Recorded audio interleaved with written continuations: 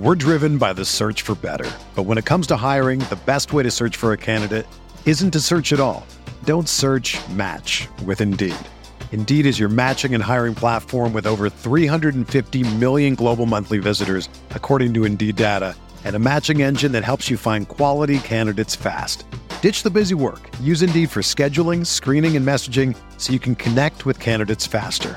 Leveraging over 140 million qualifications and preferences every day, Indeed's matching engine is constantly learning from your preferences, so the more you use Indeed, the better it gets. Join more than 3.5 million businesses worldwide that use Indeed to hire great talent fast. And listeners of this show will get a $75 sponsored job credit to get your jobs more visibility at Indeed.com/Blue Wire. Just go to Indeed.com/Blue Wire right now and support our show by saying that you heard about Indeed on this podcast. That's Indeed.com/Blue Wire. Terms and conditions apply. Need to hire? You need Indeed. This podcast episode is brought to you by Coors Light. These days, everything is go, go, go. It's nonstop hustle all the time. Work, friends, family, expect you to be on 24/7. Well, sometimes you just need to reach for a Coors Light because it's made to chill. Coors Light is cold lagered, cold filtered, and cold packaged. It's as crisp and refreshing as the Colorado Rockies. It is literally made to chill. Coors Light is the one I choose when I need to unwind. So when you want to hit reset, reach for the beer that's made to chill. Get Coors Light in the new look delivered straight to your door with Drizzly or Instacart. Celebrate responsibly. Coors Brewing Company, Golden, Colorado.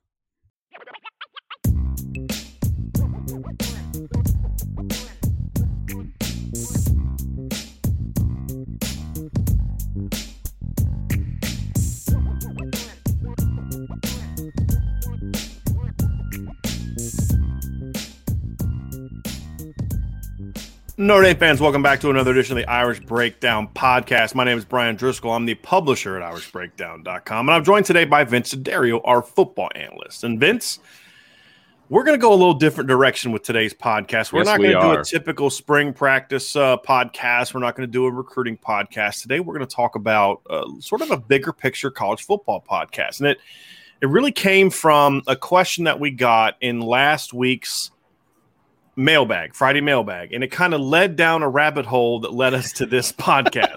You could say that. And it was essentially kind of looking at it like, the question was about, the teams we love to hate. And then that kind of got you and I into a conversation about just different programs. And then that led to future off-air conversations about, sort of when is college football at its best? Mm-hmm.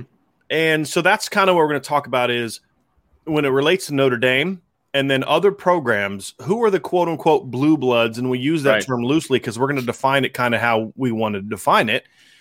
When the game is at its healthiest, who are the programs that need to be good? Who are the programs that when these programs are good, it's better for the game? Right. So what does that mean, Vince, when we talk about better for the game? And you and I kind of have different criteria. My criteria is about creating a natural balance. And what I hate is when you create rules that mandate sort of I say mediocrity, disparity, or what's not disparity, but what's the word I'm looking for, Vince? Where it's kind of like parity. You have a mandated parity. Right. I don't like mandated parity. I'm a believer in excellence. And I'm a believer that if you don't like that Alabama dominates college football, then do something about it. Sure. Do a better job coaching. Do a better job recruiting. Be willing to spend more money if it matters to you. And to me, it's not just one or two programs that can create more real balance in college football. And balance meaning that other programs are great. And so to me, we look at it and say blue bloods are the programs that, number one, are going to be attract a lot of attention. The known names, right? I mean, sort of, yeah. I mean, known names that there has to be a level of tradition to it, in my opinion, right? Correct. And it can vary from person to person. You and I have some similarities and some differences. Programs that are, when they are rolling, can be legitimate championship contenders on a relatively regular basis. Because to me, when there are a lot more legitimate title contenders, then you don't have what we've seen the last decade, which is really just kind of two programs that have really dominated college football, one more so than the other. Clemson obviously being the other, and that's more of a recent thing. That didn't really start till 2015. Yeah. Right. Because prior to the first half of this decade, it was, Clemsoning was a term used to describe just the inability to win those big games. So we're going to discuss what are the programs that need to be good to create that level of balance and why. And as we kind of go through, you'll start to see our different criteria come into play. Because, my criteria, Vince, is teams that can be championship caliber, teams that have some level of tradition. I believe that there is a level of recruiting that goes into this, that when they're good, it balances out recruiting. We'll get into that. You had a little bit of a different take on it. It's again, a lot of crossover, but you had a little bit of a different take on it. I did. Yeah. One of my criteria, and we were very similar in a lot of our criteria, those teams with the Shocker. tradition. You and I had a lot in common on something. I know, right? People are going to be floored by that. But I brought one up, and I think it surprised you a little bit. I think, and the conversation started when you and I were having a conversation, and it was about what teams, if they are good, is good for college football. Mm-hmm. That was kind of how I shaped my thinking on the whole thing. And my thought was, okay, so we're talking ratings, we're talking, people talking around the water cooler, whatever, right? What gets people excited about college football? Mm-hmm. And for me, one of the things that gets me excited about college football is when you have that team that you're not really expecting to be good, and they are good. And I'm talking knocking off perennial powers good, mm-hmm. right? So an example that you and I discussed before the show was like a Boise State, right? When they crashed the BCS and they beat Oklahoma, and they did it with the Statue of Liberty and, the trick plays, and then you got the running back and he's proposing to his girlfriend, but they were a legit team. I mean, they beat teams that year, right? So, but Boise State, as we have found over the last couple of decades, is a solid program. Now they're not always going to beat the Oklahomas and the Alabamas or whatever of the world, but they're a solid program. Mm-hmm. But that, they have that rise where you're like, okay, these guys are something special. That gets people excited. I mean, right. Everybody that I know that is a college football fan watched that Fiesta Bowl because it was a great football game. Right, because you wanted to see the David versus Goliath. Absolutely, but see, to me, to get to that, you have to bring down some of the top powers. And to part of that conversation is, in no way, shape, form, or fashion am I talking about leveling the playing field. I don't believe in that. I don't believe in leveling the playing field. I believe that you have rules and that everyone has to kind of live by it, but it's not going to be the same for everyone. Some teams are going to be able to be better than others. That's just the nature of it. And you can get good by making good decisions, by making good coaching decisions, by then that head coach making right hires, recruiting your butt off, and building success, and then allowing that success to build on other success. I mean, Florida State had an opportunity in the early part of this decade to become a power, and they didn't because their head coach made poor decisions from a coaching hire standpoint. Sure. He didn't necessarily do some things he needed to do on the recruiting trail. They quickly fell off, and he basically moved on, and he's at Texas A&M now. There have been programs that have had opportunities, and it was their own decisions. I mean, Notre Dame was rolling along in the late 80s, early 90s as one of the premier programs in the country because they made a great hire. He did some good things. Well, he didn't do as good of a job sort of the end of his career. Then his replacement was a poor decision, and then the program made decisions that kept Notre Dame from being good. Sure. And so there's nothing that's happened in college football that's made it to where Notre Dame can't win again. So let's dive into this, Vince, and let's first begin with Notre Dame. Yes. I believe Notre Dame being good is great for college football in a lot of different ways. Number one, it's great for ratings. This past 3 seasons has shown that. Every time Notre Dame plays at Clemson or a Georgia or a team like that, it is always one of the most, if not the most watched college football game of the season. Notre Dame, Clemson. The reason for that is number one, Notre Dame has a tradition, right? One of the storied programs in college football. Number two, Notre Dame is a program with a very big vocal fan base. And number three, I don't know if there's a program in the country that is hated more than Notre Dame by other fan bases. And I think that's good for college football. It is good to have sort of the enemy. I mean, there was a time for a brief period of time when Notre Dame was considered sort of the good guys because why? They beat Miami. Sure. Right. Who was the bad guys in college football. And it was kind of that everyone rallied around, could rally around Notre Dame. Well, but more often than not, Notre Dame is the hated team. And I think that's a good thing for college football. I like that team that brings out incredible passion in their fan base, which every team brings out passion in their own fan base, but then also brings out that negative passion in another fan base to where not only do they hate you, but they're going to make sure that they watch the games that you play to watch you hopefully get beat. And so those are the things that we look at and say that's a part of it. And Notre Dame being good is good for the game. And here's another point, Vince, for me. I believe I want to see counterweights. And what I mean by that is I don't want a bunch of teams that are kind of the same way. They go about their business the same way. I think, and that's why we talk too, geography is a big part of this conversation. Huge.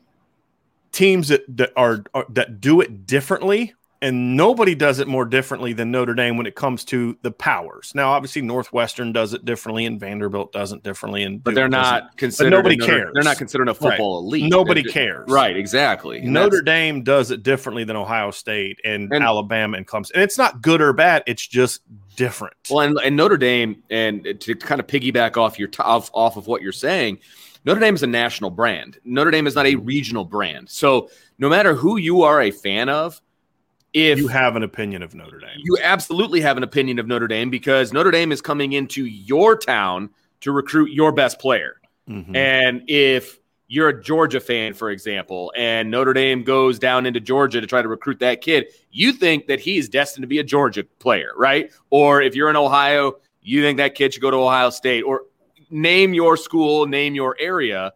Notre Dame's going to come in and try to recruit that kid, right? And so you either hate Notre Dame because of them coming into your area and trying to take your kids, or you love Notre Dame because of the Sunday morning replays that I always hear about from the generation kind of above us, right? We hear about that. That's how people became Notre Dame fans. That's ultimately what led to me being a Notre Dame fan. Right, because it was your dad. Exactly. And it goes down, right? My kids are Notre Dame fans because I'm a Notre Dame fan. That is just that's a lot of ways on people become fans.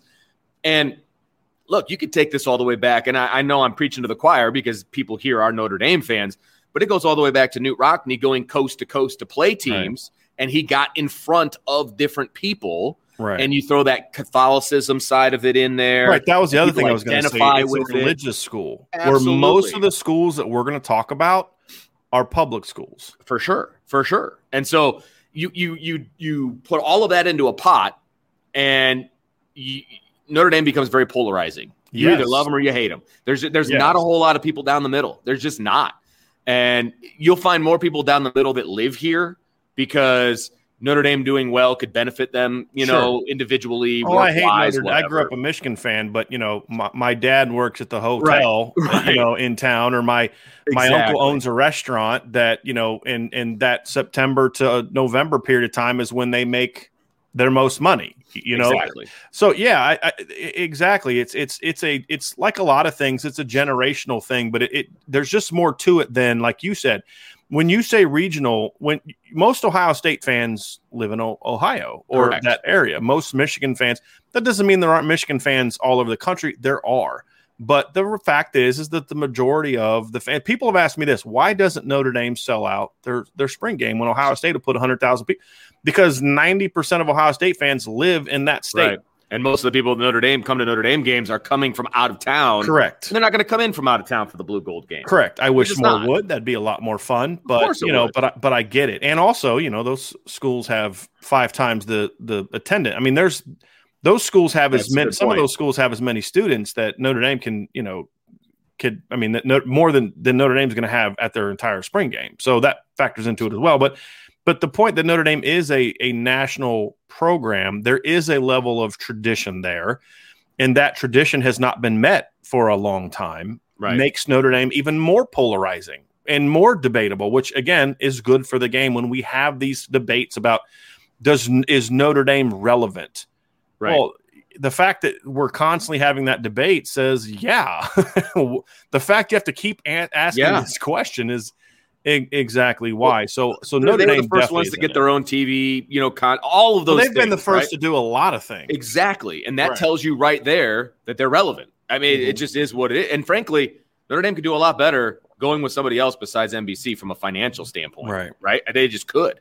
Well, but they're production standpoint, don't even get me started on that. That's a whole other conversation. We got a nice view of that one this year. Oh, yeah. But I think there's some other things to it as well, Vince, that there's a lot of jealousy about Notre Dame. I think the whole conference thing is nothing other than pure jealousy because a lot of programs would like to do their own thing. And I've mentioned this before. 1988, you look at the teams that were independents in 1988.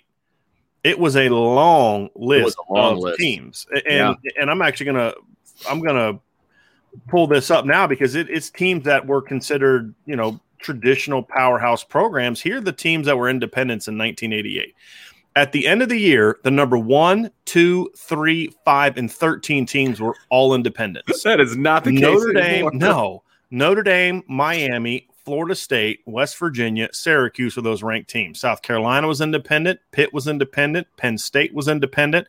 Boston College was independent. Virginia Tech was independent. Wow. There were other programs like Cincinnati, Tulsa, Temple, Louisiana. I didn't even realize nobody cares about that. I didn't realize it was that many teams. Yes, too. Louisville was independent. And so, and you had smaller conferences, which is why there were so many more independent teams. But if those teams could financially continue to be independent, there would be benefits to staying independent, as Notre Dame has found out. But no TV deal is trying to offer Penn State a deal to watch them play national football because in very many regards, and we're going to have an interesting conversation about Penn State coming up, Penn State is a regional program. And whereas an Ohio State has more, it is a regional school from a dominance of its fan base, but it is a national program in many ways, and we'll get into that. So we both agree that Notre Dame being good is good for the game. No question about it. And by good meaning they're a legitimate title contender. And they're almost there. I think as long as they are what they've been the last 4 years, that's good. It's going to be even better if they can get to that next level and start winning some of those big games. Because, again, one of the things that I look at is when I talk about teams that I hate, like Michigan. You and I disagree on this because you grew up around more Michigan fans than I did. But I have a harder time. Like, I don't even hate Michigan anymore. I almost feel bad for them. They're just kind of like a program to make fun of. You know what I mean? And that I'll agree with. Yeah, but it's because they're kind of sad, and I to me, and so we'll get into all that. But I just feel like it's good for the game that they have Notre Dame to hate. That other programs and other conferences, because that's the one thing all 5 Power 5 conferences have in common. They all hate Notre Dame. And the ACC was not overly happy that the schools about bringing Notre Dame into the conference until they started seeing, a little extra revenue, and then we're selling out, even though we're 0-7. That's wonderful. Thank you, Notre Dame. We love you. Yeah, exactly. That's why every time a head football coach in the ACC runs his mouth, I'm like, you should probably have a talk with your athletic director and your budget person before you do that, because otherwise you need to shut your pie hole. Anyway, so Vince, let's kind of go conference by conference and talk about the programs that we think need to get back and if to they being were all good at the same time, holy crap on a stick. And what you need is you need at least half of them to be legit title contenders, and the other half need to at least be good. And I will say they're going to knock off 1 or 2 of those. And I will say that at least 1 or 2 of each conference would be fantastic, because at least one. We talked about the location issue, and if you've got 5 or 6 teams that are just amazing in the SEC, and you've got nobody in the Pac-12 or nobody in the Big 12, you've isolated 2/3 of the country. Been the case for much of the last. And I mean, you look at this Clemson and Alabama deal the last 5 years. I mean, they're both southeastern programs. I mean, correct. And by the 5th time they're playing each other, it's kind of like, okay, whatever. You've got Alabama Clemson fatigue, and I get that. And also, from a location standpoint, before we jump into this, Brian, my viewing time of football is limited, right? Mm-hmm. And so when I come home from a Notre Dame game, or when I'm done watching the primetime game, if the Pac-12 has a game coming on, let's say at 10 o'clock our time, Eastern Standard Time, and nobody in the Pac-12 is any good, I'm turning it off and I'm going to bed. I mean, I love watching football. Don't get me wrong. I'll watch football. I don't want to watch bad football. Right. And so if there's nobody good out on the West Coast, I'm not going to elect to stay up and watch those games. I'm not a AP voter or anything like that. So I want to watch for an entertainment standpoint, or if maybe somebody's on Notre Dame's schedule or something along those lines, I'll watch. But if nobody's good out there, I'm not watching. And so you have now, not only have you isolated the West Coast from caring about what's happening in the Southeast or in the East Coast, you have now isolated all those people back where we are, that they're not watching what's happening over there. They don't care. Right. So you need somebody. That's what we talk about, why location is important. If you want college football to be the epicenter of what it can be, you need the different areas of the country to be good. So everybody's involved. And now people on the West Coast are watching what's going on over here because it affects them. Right. So let's dive into that, Vince, because we're going to start out West. And we're going to segue. Right. So we've established Notre Dame needs to be good. The game is better when Notre Dame is good. Yes. And the fact that other fan bases would so harshly disagree with that is exactly why we're correct. Let's go to the Pac-12, because this one's a little tougher for me. There's one easy one in the Pac-12, and that's USC. But here's why I think it's important that the Pac-12 get better. What we're seeing is programs like Alabama and Clemson and Ohio State now going out to California and taking their best players. Yeah. And that only creates a wider gap. Yeah. And the fact that USC is kind of a program now makes the game worse, because number one, you don't have that, to your point, that geographical balance. There's nobody on the West Coast they care about. But let's be honest, fans on the West Coast don't really care about their teams as much as other regions anyway. You can just tell that by when they show up for their games. So the West Coast for me doesn't matter as much as far out. We got to figure out a way to create excitement on the West Coast. I don't know what it is. My wife grew up in California. And she's like, even when NFL teams were good, nobody cared. You know, it was like we went to, she was her dad was a season ticket holder to the Chargers games, and they went because it was something to do on a Sunday. It was more of a social event, like going to the mall, than it was, let's go cheer on the Chargers, you know. That's just how it is. But I still think USC is the one fan base out west that when they're good, they're rabid and they are intense. They are. And they will follow. That's reason number one. Reason number two is USC is the one program, and there's not even a close second in the Pac-12, and that's another issue. There's no other program in the Pac-12, in my opinion, that can be a counterweight to the national powers. And what I mean by that is not only on-field success, sustained long-term on-field success, but also from a recruiting standpoint. If you think about Alabama starting quarterback this year is a kid from Mater Dei out in Santa Ana, out near LA. That would not have happened when Pete Carroll was the coach at USC, and USC was really good. It just probably doesn't happen.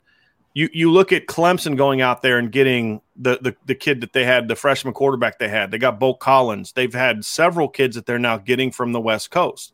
Ohio State has gone out and gotten some kids from the West Coast. I think I believe that their starting quarterback this year, CJ Stroud, I believe he is a West Coast kid.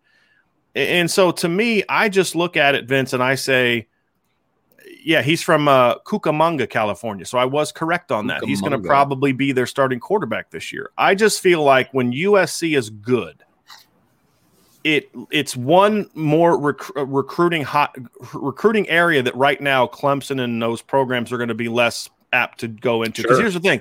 Do we really feel it's best for us to spend as much time as we would need to beat USC and Notre Dame? Because Notre Dame is always going to be good on the West Coast when they want to be recruiting. Because even when USC was a powerhouse, the one team, even when Notre Dame sucked, the one team that could still go out west and beat USC for recruits was Notre Dame. Right. Just go look at what Charlie Weiss did. Notre Dame was going 3-9, and they were landing 5 stars from Mountain California. And that's why USC has always been such a thorn in Notre Dame's side, because even if they didn't have good coaching, which was the case for a long time, they had dudes, man, because they were plucking those LA kids like crazy. But then Notre Dame was a thorn in USC's side back then too, because Notre Dame was the one school that could go out and get some of their kids. Yeah. Right. And if USC is good, fewer of those kids are going to go to Alabama or Clemson or Ohio State. Some will, but most won't. Absolutely. They'll stay home. Kids are more willing to travel now than they used to be. Kids are more willing to leave their regions now. It's much more of a global type of environment.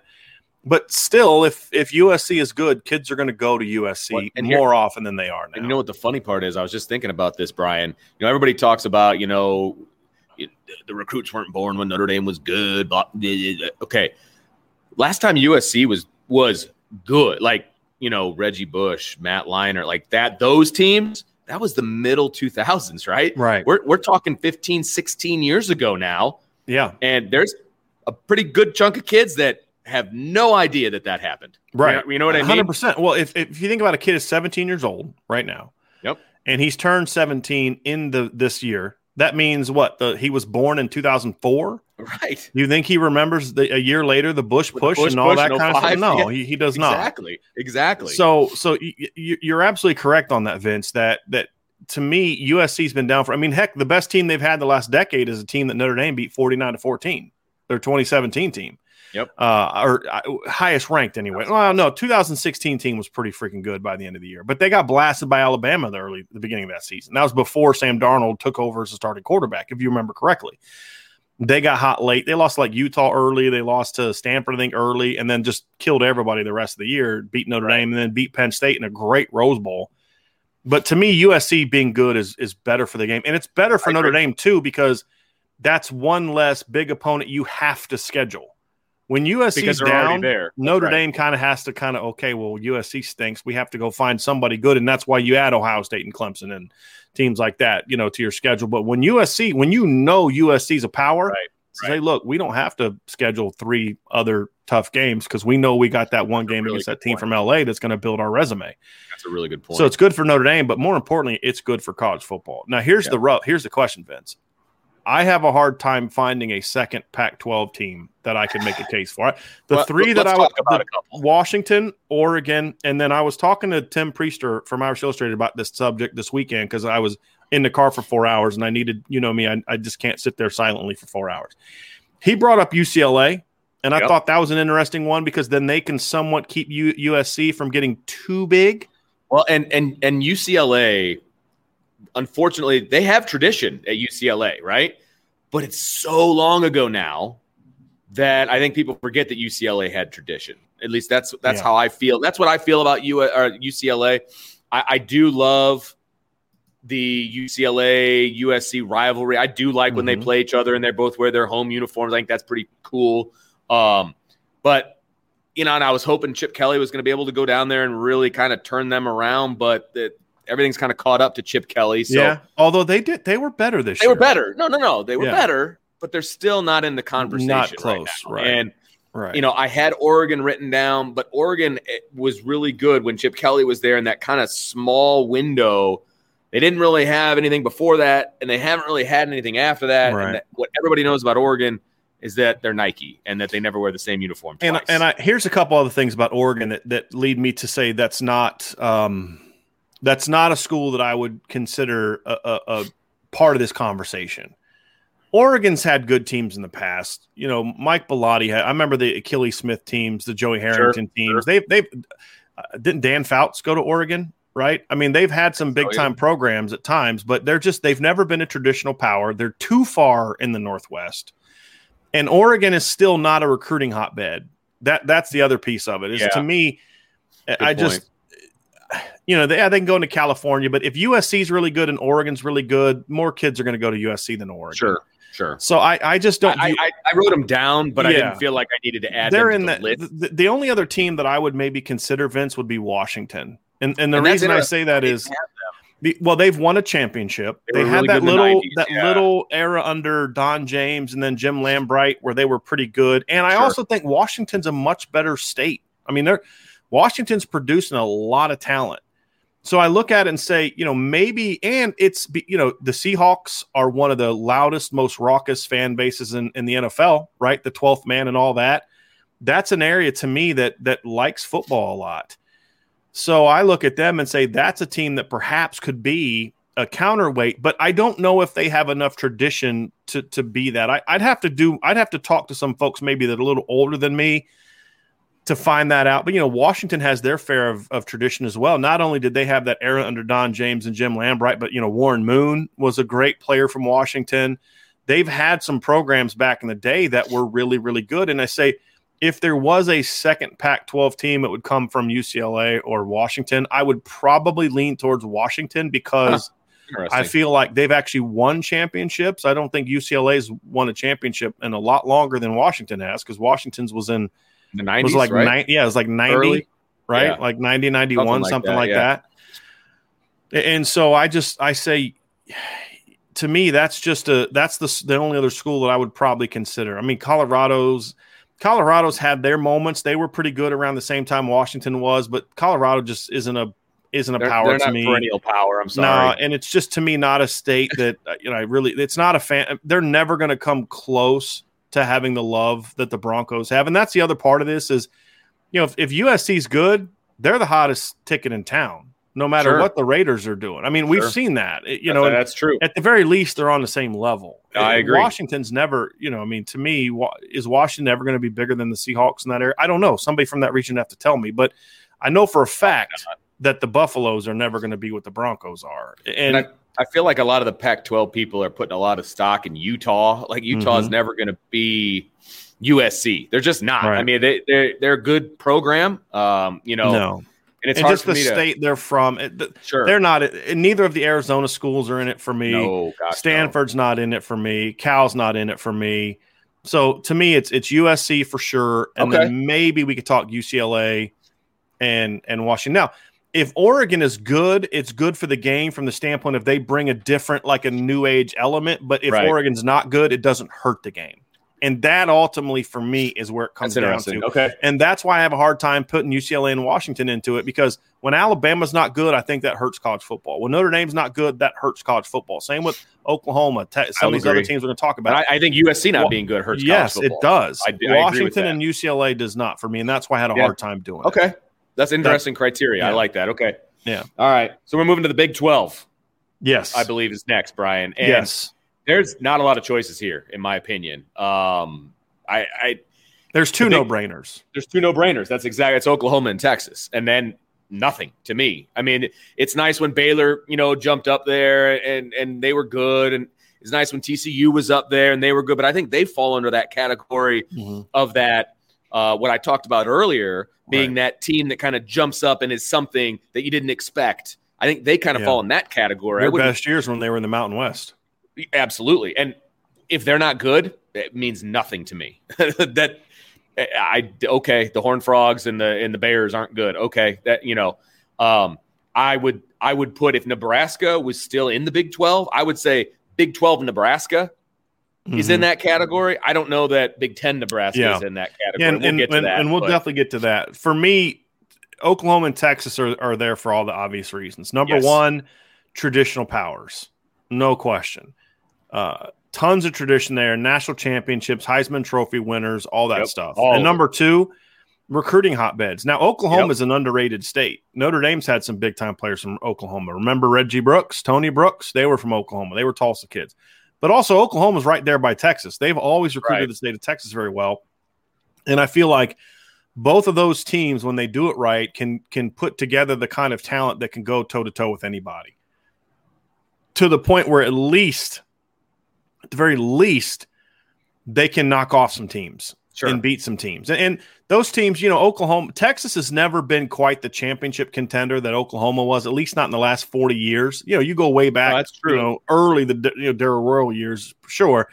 And they had that nice little run with Mac Brown. But, Oklahoma's done it more. Bob Stoops has done it. Lincoln Riley's done it. Obviously, Barry Switzer did it.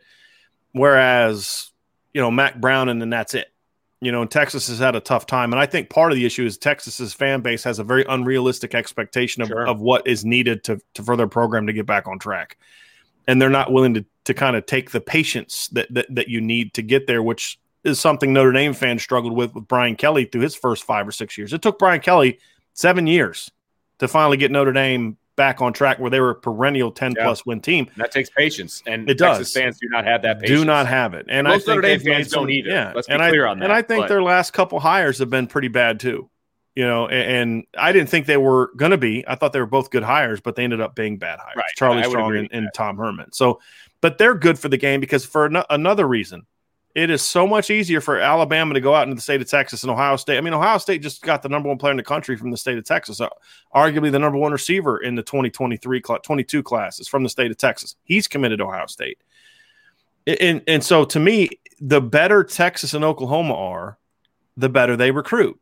The better they recruit, the fewer those kids leave the state and go to Alabama and Florida and Ohio State. And that's part of this for me. Absolutely. And that's why it's another reason that's like some of these schools don't necessarily – there's too many things they don't fit for me to jump them into that category. Whereas when Oklahoma and Texas are really good, there's going to be some kids you're just not going to get, especially Texas. Yes. Especially Texas. Because there's a lot of in-state pressure to go to Texas. A lot of it. Sure. A lot of it. And a desire. I mean, hey, have you ever been to Austin? I have. It's a pretty fun place. I have not. It's a pretty fun place. So to Texas and Oklahoma are it for me. I mean, TCU, Baylor, Iowa State, Kansas State, those programs it's good for the Big 12 when some of those teams are good. It's good for the Big 12 when Kansas State's good. It's good for the Big 12 when Iowa State one of the other right. Texas teams is good, because then they serve as a bit of a counterweight to Oklahoma. Like, it's not good for Oklahoma that they dominate the Big 12 the way that they do. It's just because then you don't know how good you really are, and then you get exposed on the big stage because you think, hey, we're killing everybody in our league. Why, but there's no counterweight. We're driven by the search for better, but when it comes to hiring, the best way to search for a candidate isn't to search at all. Don't search, match with Indeed. Indeed is your matching and hiring platform with over 350 million global monthly visitors, according to Indeed data, and a matching engine that helps you find quality candidates fast. Ditch the busy work. Use Indeed for scheduling, screening, and messaging so you can connect with candidates faster. Leveraging over 140 million qualifications and preferences every day, Indeed's matching engine is constantly learning from your preferences, so the more you use Indeed, the better it gets. Join more than 3.5 million businesses worldwide that use Indeed to hire great talent fast. And listeners of this show will get a $75 sponsored job credit to get your jobs more visibility at Indeed.com/Blue Wire.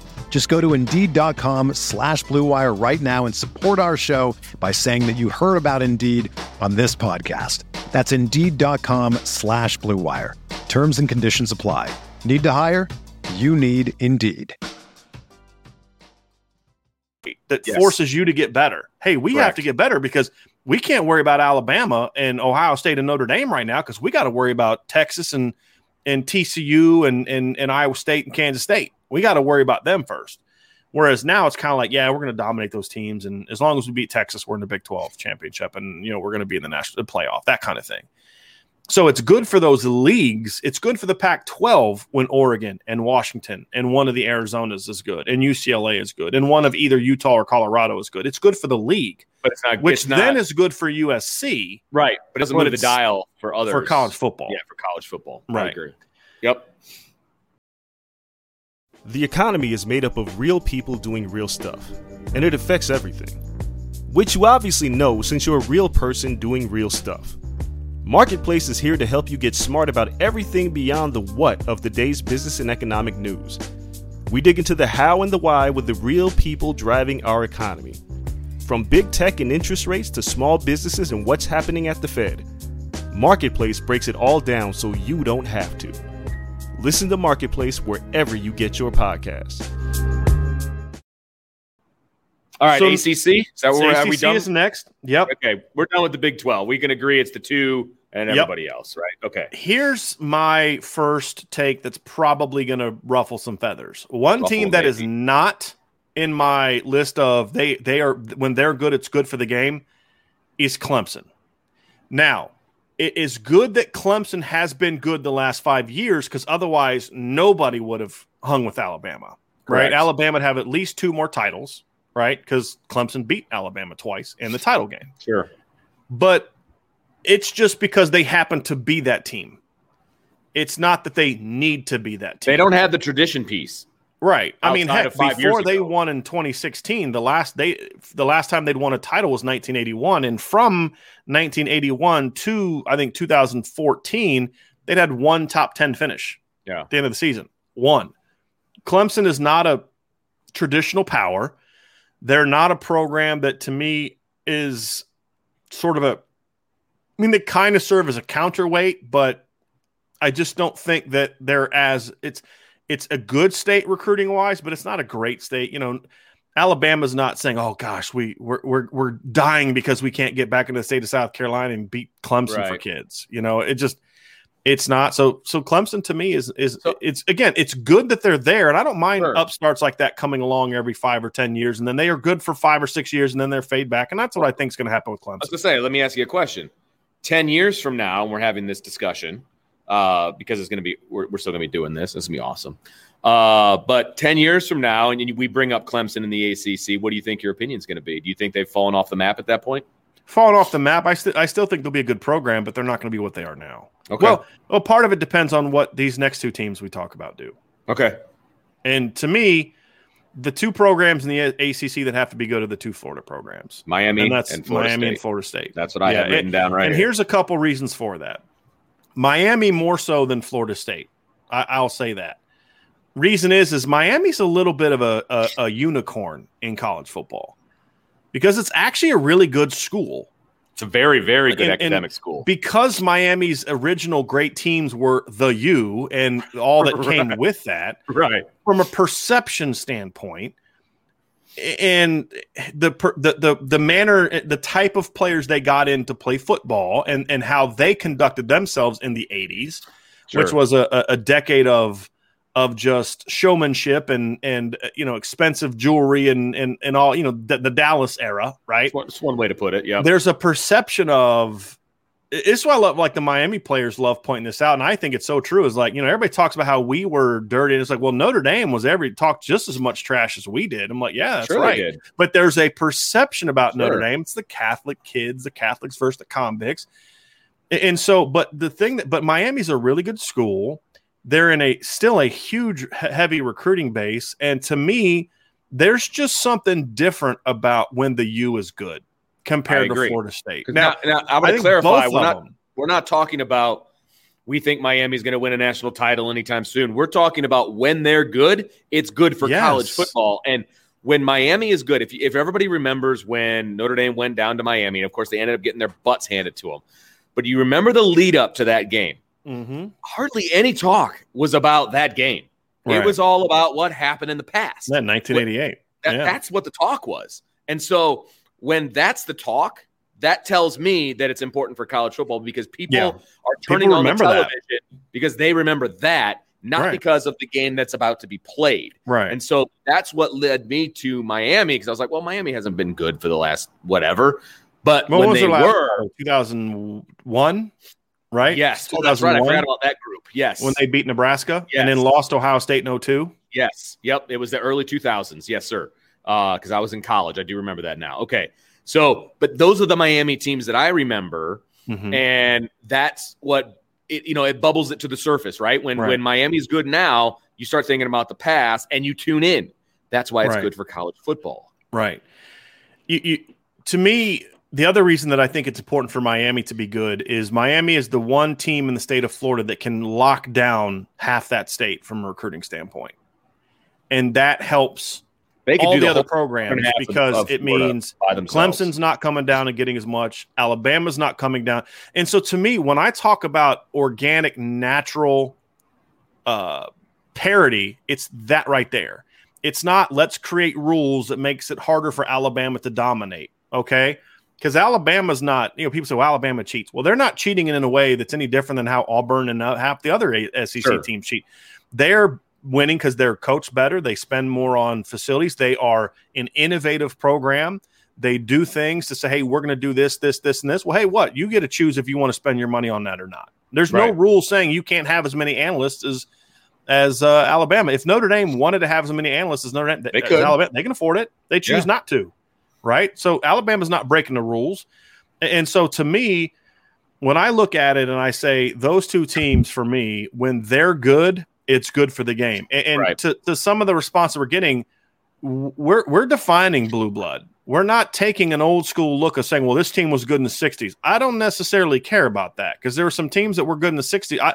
We're not going to talk about Army and Navy, right? Who were good in the 20s, I don't, and the 40s. I don't care. It's about what is traditional powers that need to be good today. And the fact of the matter is if Miami is not good, then it makes it so much easier for Alabama and Clemson and Ohio State and Notre Dame and other Oklahoma to come into the state of Florida and get players. Now, those programs are always going to get their share, but it's about stopping them from getting 3, 4, 5 of those players that are currently there now and keeping them in your state. And that's also where Florida State is for me, although I was a little hesitant on Florida State because geographically they're in a really weird part of the state. Correct. They are a very – and it's kind of like Miami. They're a late comer to the dance in regards to their tradition. Their tradition didn't really start until the late 80s when they started getting good.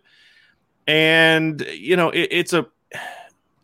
and Miami didn't start getting good till the mid 80s either with Howard Schnellenberger. But the difference is Miami did it so much better than Florida State. I agree. Florida State under Bobby Bowden was really good at the consistency of their program. I mean, just top 5 year after year after year, but they would always, lose to Miami and then they lost to Notre Dame. And, their one title under Bowden at the beginning was one that's very tainted to a lot of people because the number 2 team beat them pretty convincingly, if you ask me.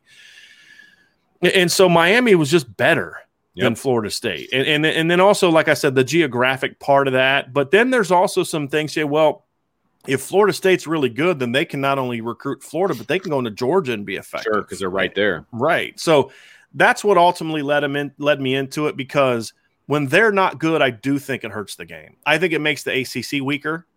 I think it makes the ACC less relevant. It makes when a team like Clemson comes along and emerges and they're beating a 7-5 Florida State team, it takes some of the shine away from Clemson. So now when Clemson goes undefeated, there's still people that say, well, they don't deserve to be there because they didn't beat anybody, which is, I think can be a faulty argument. But to me, when Florida State is good, when Miami is good, it makes that league far more competitive. It also raises the bar for programs like Virginia Tech and North Carolina and other programs. And to me, those two teams are good for college football. Clemson, it's not bad for college football that Clemson's good, but if they stop being good, and here's the thing, Clemson's good now, but people still talk about what happened to Miami and Florida State. Sure. If Miami and Florida State are dominating the ACC in 5 years, is anyone going to really spend much time thinking, what happened to Clemson? Probably not. I don't think so. I had Clemson written down. You've kind of talked me out of it. I had 3 teams. I had Clemson, Miami, and Florida State. And for all the reasons that you just diagnosed, and you're right, there's a little bit of recency bias for me for Clemson. I believe it or not, I remember the day that Dabo Swinney was hired, and I was like, oh, okay. It didn't move the needle because I didn't give a crap about Clemson. And he wasn't very good his first couple years either. Right. And I was like, okay, whatever. All right. And he has done a tremendous job. Right. I'm not taking anything away from that, but can he sustain it? Can they sustain it, in the future? I think if we have this conversation 10 years from now, like I mentioned before, and they got maybe 2 more titles under their belt, then I think that they're. But I still believe that if Miami and Clemson got good, more people would care about that than they'd care about Clemson. I could be wrong on that, but that's just kind of how I feel. I think Clemson coming along good sooner than later, though, because I think that the that people that remember when they were good are. You know what I mean? To me, it's not just about remembering when they were good. It's not just about that. It's look, you don't have to be very old. You could be a teenager and you're going to know about the U. I mean, you are. You're right. It's just because it's just if you're from South Florida, you know about it. You know about the U. I don't feel that's the way that, it is that way about Clemson. I mean, there's also again, Clemson being good is not bad. It's I'm actually glad they're good because at least somebody has been able to step up and go toe to toe with Alabama. My thing is, and I'm not saying I don't want Clemson to be good. I'm just saying if they're not good anymore, as long as Florida State and Florida and Miami are good, then that's to me what matters. Here's an interesting one from the ACC because we talked about geography. I think I know where you're going, but go ahead. I don't think this team needs to be this isn't necessarily good for college football. I've been back and forth on this, but if we're going to talk geography, there's only one team in the Northeast to me that can swing some weight, and that's Boston College. And more so from an ACC standpoint than from a national standpoint, which is why I'm ultimately not putting them in this list. But to me, if BC is good, it's really good for the ACC because, number one, it's going to be a completely different style of football. Number two, it's the one true Northeastern program because no one cares about Syracuse, right? And also because they have a little bit of that Notre Dame in them. Religious school, private school, golden hell. You know what I mean? Like there's just – so to me, if you look at the ACC only, I think it's good for the ACC if Boston College is good. So they fall into kind of the Oregon They were – yes, they were for on you know what I mean? Yes, they were on my list to think about because I really went through every team, but then I was like, no, because they just don't have enough tradition, and there's just not enough talent in the Northeast anymore to have them in this conversation beyond. But I do think in the ACC, if they're good, then I think that's good for the game. Because remember, who's the one team that almost beat Miami in 2001? It was BC. I mean, you think about what BC was with Matt Ryan. You think about some of those BC teams when they played Notre Dame. I mean, heck, BC kept Notre Dame from winning the title. What people don't often talk about is that was a top 15 BC team. Right, they were good. Glenn Foley was an NFL quarterback. Pete Mitchell was an NFL tight end. So it's good for the league more so than anything. But I'm not gonna lie, I did think about them for a second because they're so much different than everybody else. Well, my team for that category, and I'm not going to spend a lot of time on this, would be Pitt because I think they have a history behind them. They've got a tradition behind them. I mean, I know this has nothing to do with anything, but I love their uniforms now. They've gone back to the powder blues. The old school uniforms are much better than the crap they had for. Love their new uniforms, their whole rebranding. I think that, playing in an NFL stadium as your home stadium, they've got the Dan Marino, they've got the Tony Dorsett, right? They've got that tradition. But that to me was all within a very short window. Okay. Dorsett was in the 70s, right? Hugh Green was in the 70s, and then Marino and Jimbo Covert, I think, were on the 80s. The other thing for me is Pitt, no matter what they do, will never be anywhere close to the top team in their state. And while that's a bit hypocritical to say that about Florida State, that's a different animal. Yeah. Florida's a different animal. Florida's like 3 states. Anyone that's ever been there knows Florida's like 3 states. And so I thought about the Pitt for a minute too, but I just felt like I didn't have them written down, but they fall in that category. Their run of tradition was very short-lived, in my opinion. Okay, and that's why I didn't do it. But I'm with you, Vince. They were one that I definitely considered, and I absolutely do love the rebranding. I do love their new uniforms. Awesome. And then of course, when we go watch them play, they wear that crap charcoal, gray stuff, which looks sweet on Twitter, but look like garbage up close on and TV. personal. Okay, gotcha. Yeah, terrible. Like when they showed the photo of them on Twitter, I was like, oh, those look sweet. Like, because, Steel, I lived in Pittsburgh. Like, it very much represented the city. But then you actually saw it live and you're like, oh. Yeah, no. I agree. Let's go Big Ten. It's going to be interesting. So I'm going to talk first about what team is not on my list. And that is Penn State. Okay. And here's why I say Penn State. Okay. Forget the whole huge, disgusting scandal that went on. It has nothing to do with why they're not in it. Okay, which is pretty awful. I'm just saying, like, without that, they're still not in it. Number one, I can't stand Joe Paterno. Never could stand Joe Paterno for a couple reasons. Number one, he just annoyed me, right, listening to him talk. And number two, they did give Notre Dame some problems, which pissed me off. And then number three, I never respected him because they would not schedule. They'd play like one tough game a year and then a bunch of nothing and then be playing for a title. Yeah. And whereas Miami's playing Notre Dame and Florida State and Michigan and Florida, Florida, and they're Miami back in the day would play. They very much had a anyone, anytime, any place mentality. Sure. I mean, Miami, remember they went up the year that they should have won the national title with Butch Davis. What was it? 2000. I mean, by the end of the year, Miami was as good as anybody. Right. And the reason they didn't get in, number one, because the BCS system was awful. And number two, because they lost to Washington the beginning of the year at Washington. That's right. When will Florida ever go to Washington to play Washington? Right. The answer is never, right? And so to me, that is kind of one of my beefs with Penn State. Now, they're getting a little better about that now, but that was my big beef with Joe Paterno was they wouldn't schedule. And when they did schedule, it was usually regional, Ohio State, Notre Dame, Michigan. And that's part of my issue with them. And the other part of it is they are very much a regional program. Now, they are incredibly popular in that region, but they are a regional program. And I don't value, and because I don't respect their tradition, then I have no use for Penn State. Now, is it good for the Big Ten when Penn State's good? Yeah. Is it good for Midwestern football in general to have a Penn State team that can go down and beat a Southern team? Sure. Just like it is good that's why I love when Wisconsin goes down and does sure. that. But to me, Penn State is more, to me, they're not in that league. And here's the other team that's in the Big Ten. Well, first of all, before I move on to my other team, Vince, what are your thoughts? Because you had made a face when I said Penn State, because we did not talk about the specific teams right before the show for this very reason. Well, I made a face because I was going to say the same thing, and I was like, stole my thunder. Because for Penn State, for me, if they're not good, I don't care. Like it doesn't move. Neither does anyone else outside of the state of Pennsylvania or New Jersey.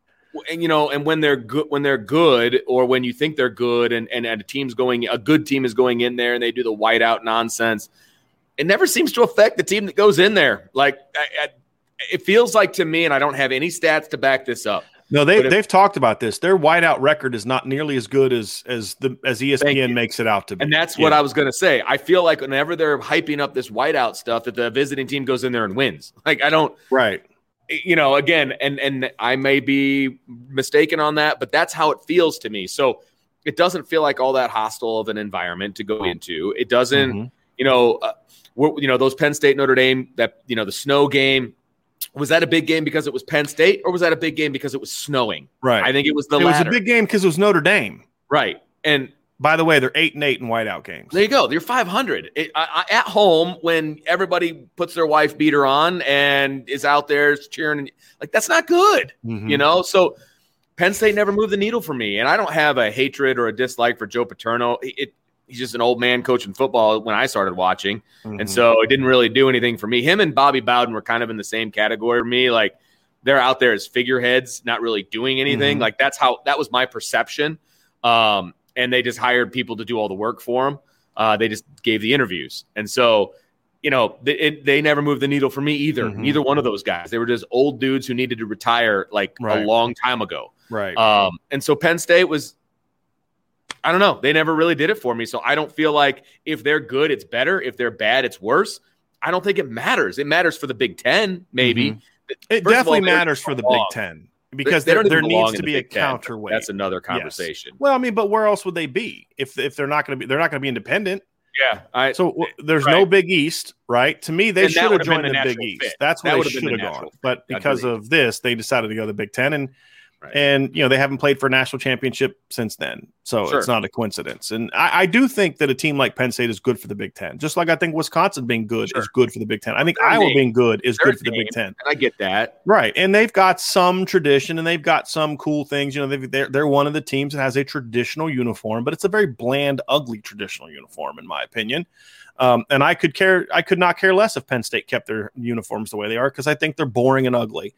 And I'm sure Penn State fans are like, well, you're a Notre Dame fan. I'm like, hey, I'm sorry. Gold is way better than white. So a bunch of people can go to Walmart and buy a white T-shirt and go to the game and be like, this is cool. Like whatever. Right. I just don't care about Penn State. I don't think that them being good hurts the game. I think them being good is good for the game. But here's my thing. If Penn State is good, I think that's good for the game. But when Penn State's bad, it doesn't affect the game. It doesn't matter. It doesn't hurt the game.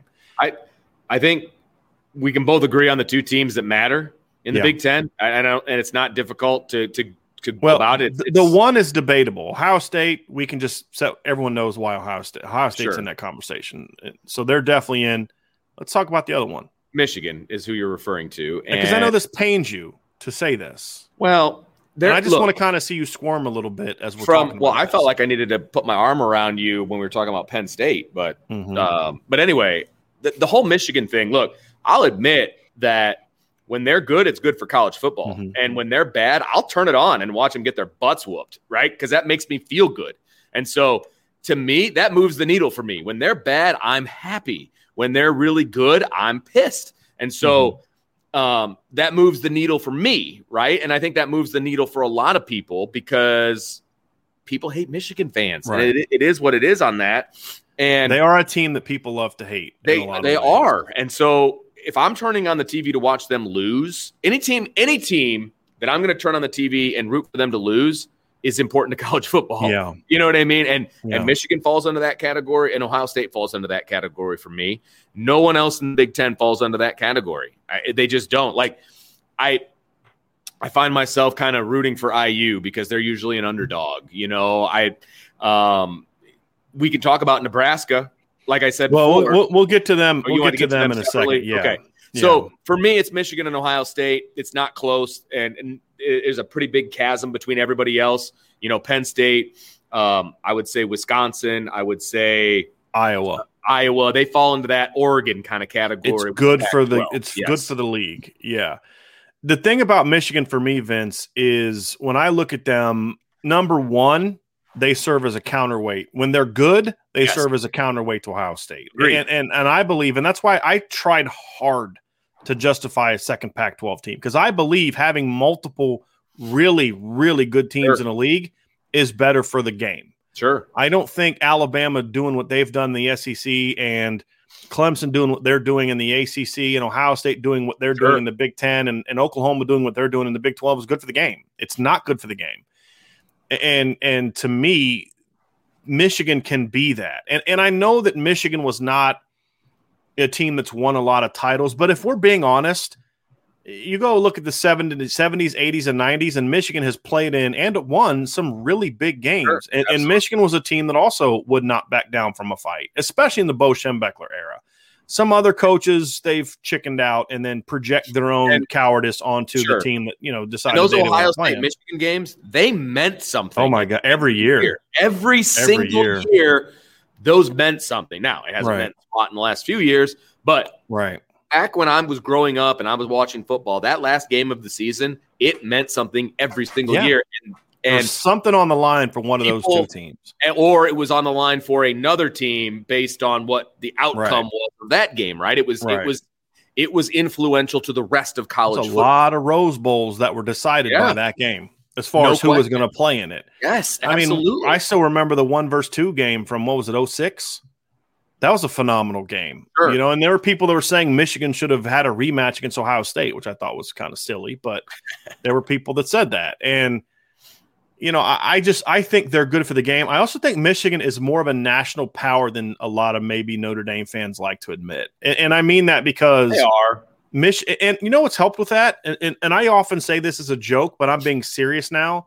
Their basketball program has helped with that. It really has. I know people that are now Michigan football fans because they first started watching the basketball team back when the Fab Five played. Yep. That has helped. It really has, because it's a football school that became real super popular because of the basketball program in that era. Well, if we're being honest, and it's funny that benefited the football program. I've got friends who are basketball fans of Michigan, but they hate the football team because of the Fab Five. I know people who are Notre Dame football fans who are Michigan basketball fans because of the Fab Five. I can't, that doesn't compute for me. Like the ones and zeros in my head, that doesn't. I'm sorry, that will never. I respected the Fab Five. When I was a kid, I did not like them because they were from Michigan, and I respect everything that they meant and all. I get all of that, and it was fun to watch the documentaries and things. It doesn't compute for me that you can like Notre Dame football, Michigan basketball, and be the same human. I get it, but it's true, and it's only true because of the Fab Five. Yeah, that doesn't exist for people if that doesn't happen. For sure. So to me, that created a unique thing that allowed Michigan to become. I mean, Michigan will go out to California. Well, they did when they were good. Yeah, they would go out to California and recruit. They would go to Texas and recruit. They would go into Ohio and recruit. Jim Harbaugh doesn't even attempt to battle Ohio State for kids in the state of Ohio anymore, which is embarrassing. It is embarrassing. Hey, where's Charles Woodson play ball? Where did Charles Woodson play ball? Right. He was from the Toledo area. So that's why kind of Michigan is about 4 or 5 years from dropping out of this conversation, in my opinion. They are close. Probably true. Because they don't have the championship history. That's sad. That's so sad. They don't have the championship history, and they're becoming to the point where they're now more of a basketball school than they are a football school. Sad. If we're being honest. I mean, and it's not just because of the Fab Five, but look what John Beilein they were the did. number 1 seed. You know, they were one of the number 1 seeds in the NCAA tournament. They made it to the Elite Eight without their best player, right, Isaiah Livers. John Beilein had him from 12 to 13 season to now. Michigan's played for the national title twice, right, under Beilein. This year they were an 8 seed. They have the number 1 recruiting class in the country coming in basketball, and they have a basketball player on their football uniform, which I understand if you're North Carolina. Sure, you know. Yeah, but I mean, honestly, for the last 20 years, let's stack up Michigan's football success against the Michigan's basketball success and see which one's better. It's not close. Yeah, it's not close. And so to me, Michigan is very dangerously close to removing themselves out of the blue blood conversation.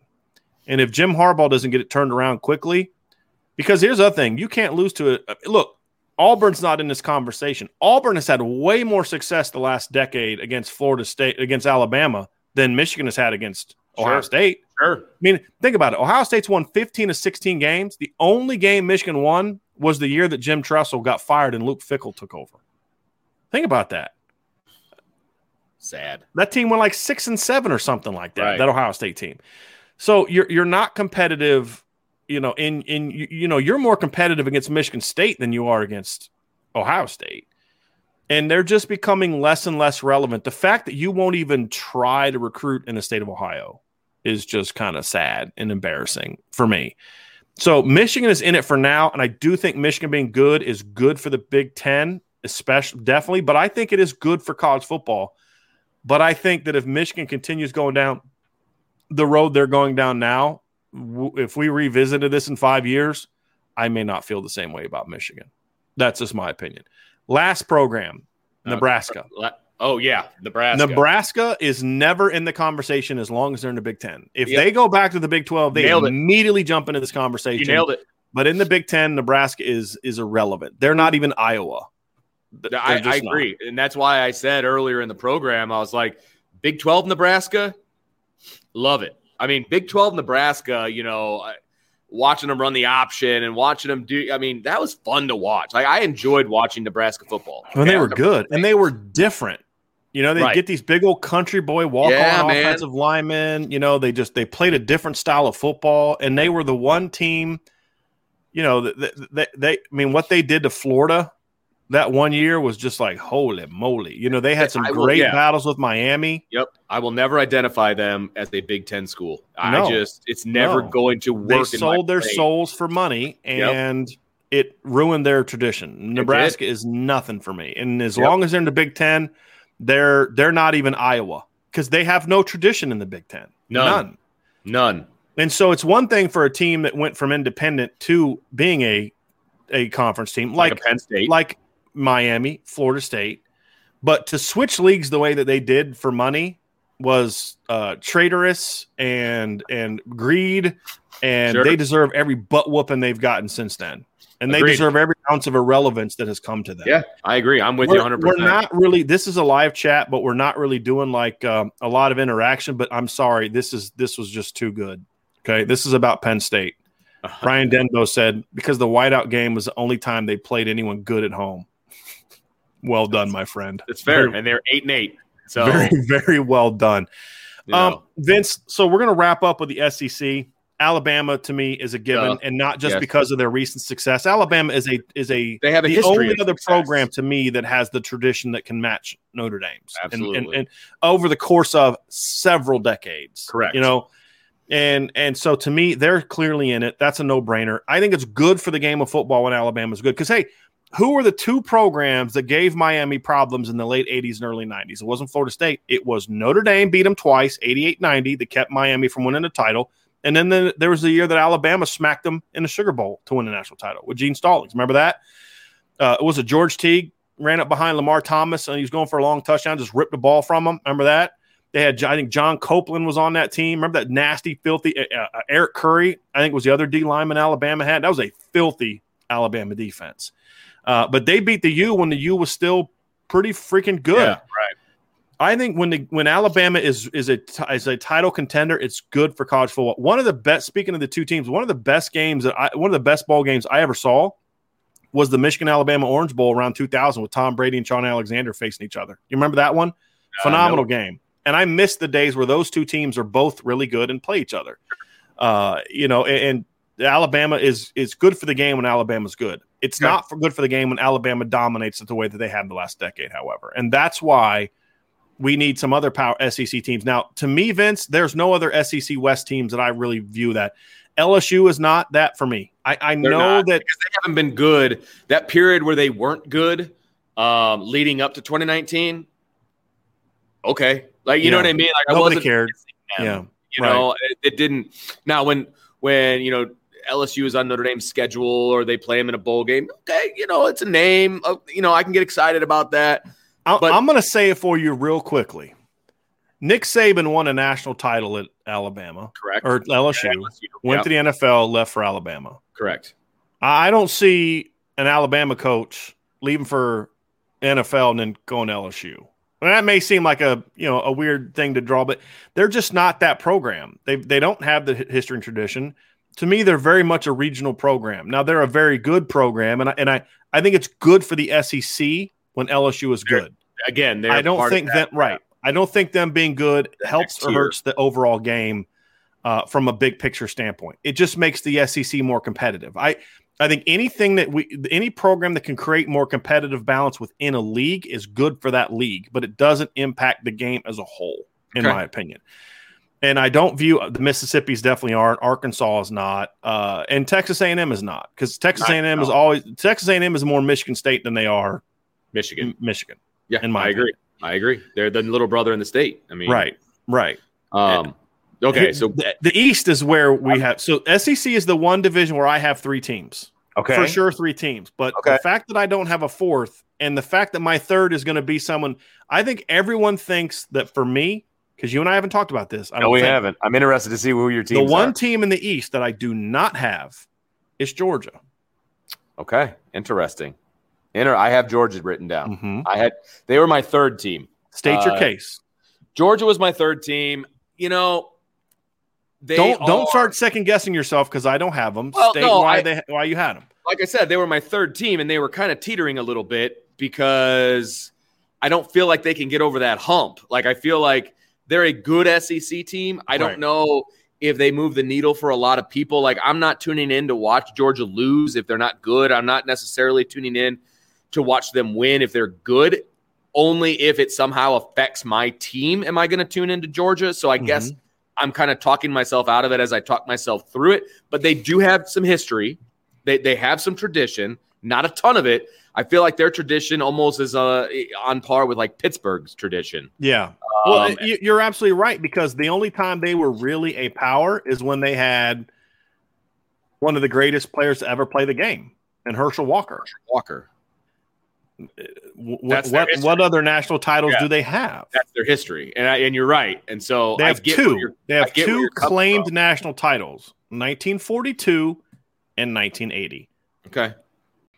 And if Georgia's not good, I don't even think that affects the SEC all that much. Well, now I have no idea who your third team is going to be. I'm just going to go out and one we know for sure, and that's Florida. The SEC East. To me, that's Florida, and Florida for the same reasons that we mentioned with Florida and Florida State. And I actually debated this one a little bit, but I think with the tradition that if Urban Meyer had not gone to Florida and did what he did, then Florida probably wouldn't be in this two, and I'd be down to one. My argument with Florida was going to be, and I was almost going to – they were kind of teetering for me because I feel like because I started watching football, religiously in the 90s, right? The early to mid-90s and then beyond. And that's when Florida was really good, right? And I had one of my best friends growing up in Bristol, Indiana, was a huge Florida Gators fan for whatever reason. He was a huge Florida Gators fan, so we watched a lot of Florida football. And it was on my radar, and I was trying to think to myself, okay, am I picking Florida because I grew up around Florida, like they were on my radar growing up, or am I picking them because they were actually good? I think, trying to look at it holistically, that Florida being good is good for college football. I do think that because the 3 Florida schools, when they're good, it's good. Like it creates good. a natural balance in the Southeast. The more teams in the Southeast that are genuinely good, the more organic parity you're going to find. Sure. Because there's only so many players. Now, right. What's happened is why you've seen the SEC dominate is because not because those teams are so much better, but because the other leagues haven't been as good. And I think that's hurt. And I think that it creates more balance, in my opinion. So when Florida's good, and I think you could make a case that we need to drop one of the Florida teams out. And if I had to drop one of the Florida teams out, I would drop Florida State, in my opinion. I think Florida is now the team of Northern Florida, and Miami is the team of Central and Southern Florida, is kind of the way that I would look at it. And Central's kind of split, Just like when I lived in Jacksonville back in the day, it was very much split between Florida and Georgia fans. But to me, it's Florida. If it wasn't for what Urban Meyer did, I don't know if I would have Florida in this conversation. Okay, because I loved watching those Florida teams. I did too, man. Because really they were different. Like they were throwing the ball around and they were doing innovative. things that nobody else was doing. Correct. And won a title, had some Heisman Trophy winners, and didn't do it with a lot of star recruits and stuff. I mean, Danny Warfel was not going to be like the number 1 player in the country coming out of high school. Sure. And they had a very charismatic coach. They've got the Swamp. Right. They've got the Gator Chomp. And even Spurrier won a Heisman at Florida back in the 60s. And he was an outspoken coach. I mean, he had a personality. Exactly. Right. Now, that was more about him than it was Florida from a traditional standpoint. Get that. That's why it's so important that Urban Meyer did what he did. Because now you've had a second generation of Florida being a dominant program. Now, it wasn't very long-lasting because Urban Meyer doesn't last long at places. But I do think that helped them. And now, again, they're a team that if they don't kind of start winning being more competitive, I could see a case in 5 to 10 years where it would be less than that, actually, where people start arguing that Florida needs to be out and Georgia needs to be in this conversation. But to me, Florida has more national championships and more recent success and more long-term success and all those kind of things, where Georgia's always been pretty good, but they've never been great. There's no era where they were great. They were great in a couple years, but not in an era. Sure. I get that. I still want to know who your third team is because I'm looking at this list and I don't know. Tennessee. You're going to say Tennessee. Okay. Tennessee. Now, again, if we're just talking about recency, no way. Because for the last 10 years, Tennessee's been a freaking joke. Correct. But here's why I think it's right there. So again, this isn't evaluating who's good. I'm saying this is when it's good for the game. Because to me, Tennessee is the bridge between the North and South when it comes to college football. They're part Northern, part Southern. They can recruit Ohio. They can recruit Kentucky. They can recruit the Northeast better than than other teams can from a geographical standpoint if they're good. They can also recruit the South. There's tradition there. It's a great stadium, great college campus. They've had some success winning. Not there, but they're more Georgia from a winning standpoint than they are some other teams, and that's kind of the rub for me. But to me, Tennessee is in this conversation because at the very beginning of this, we talked about the importance of geography. Yes. Right? Yeah, good point. And Tennessee, to me, is that program that it brings a little something different to this conversation than a lot of these other programs. So to me, Georgia is just like Florida. They're just like those SEC schools. Tennessee is also unique because Tennessee used to be a big rival of Alabama. And it doesn't get as much conversation now because they're terrible. Because they're awful. But for a period of time, you could argue that Tennessee was the biggest rival for 2 SEC teams. In the 90s, you could make that case where, yes, Florida State and Florida was the bigger, rivalry from I hate you, you hate us. But in regards to the winner of that game was going to be the SEC East team champion. Mm-hmm. And so it was more of an on-field rivalry.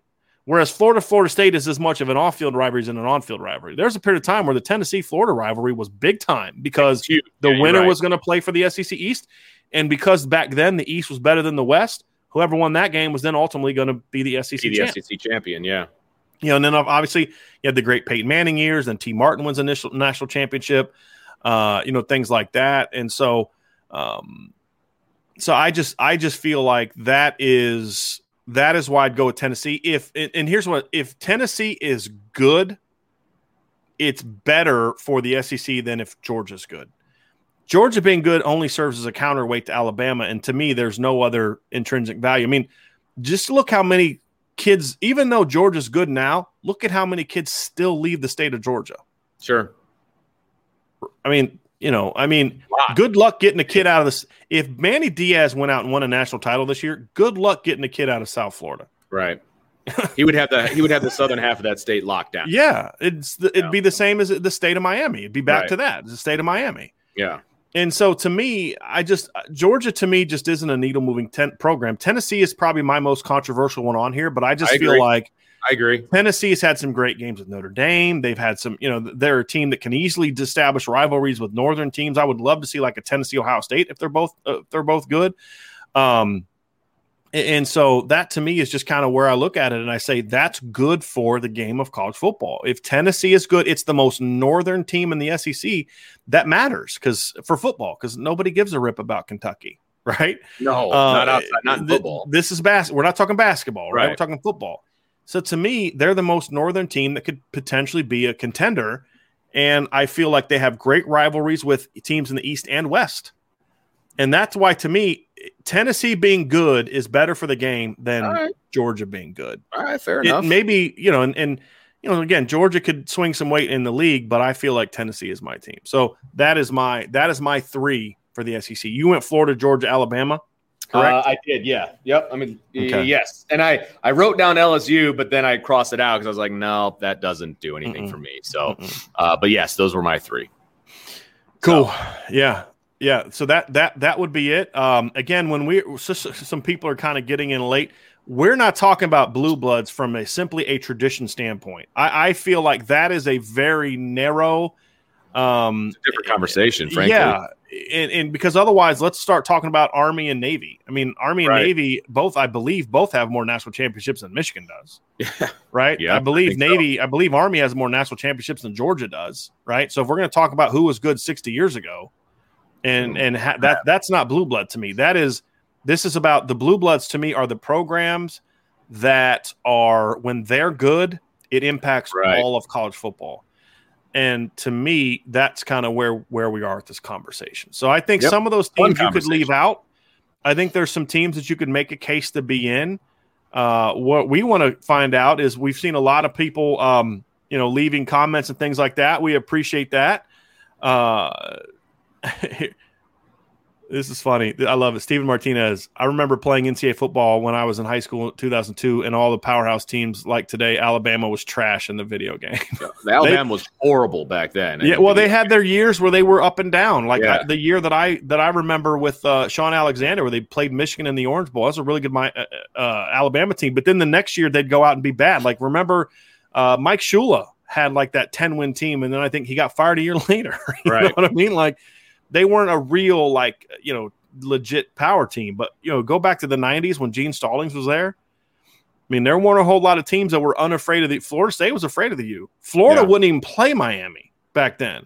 Notre Dame and Alabama were teams that would go toe-to-toe. They didn't schedule them in the regular season, but, they played some really epic games, those programs. So that's why I'd put them in there. And so that is it for today's conversation. Just had some fun with it. Be curious to hear some of y'all's thoughts about who you think should or shouldn't be. Push back on some of our some of the teams that we talked about.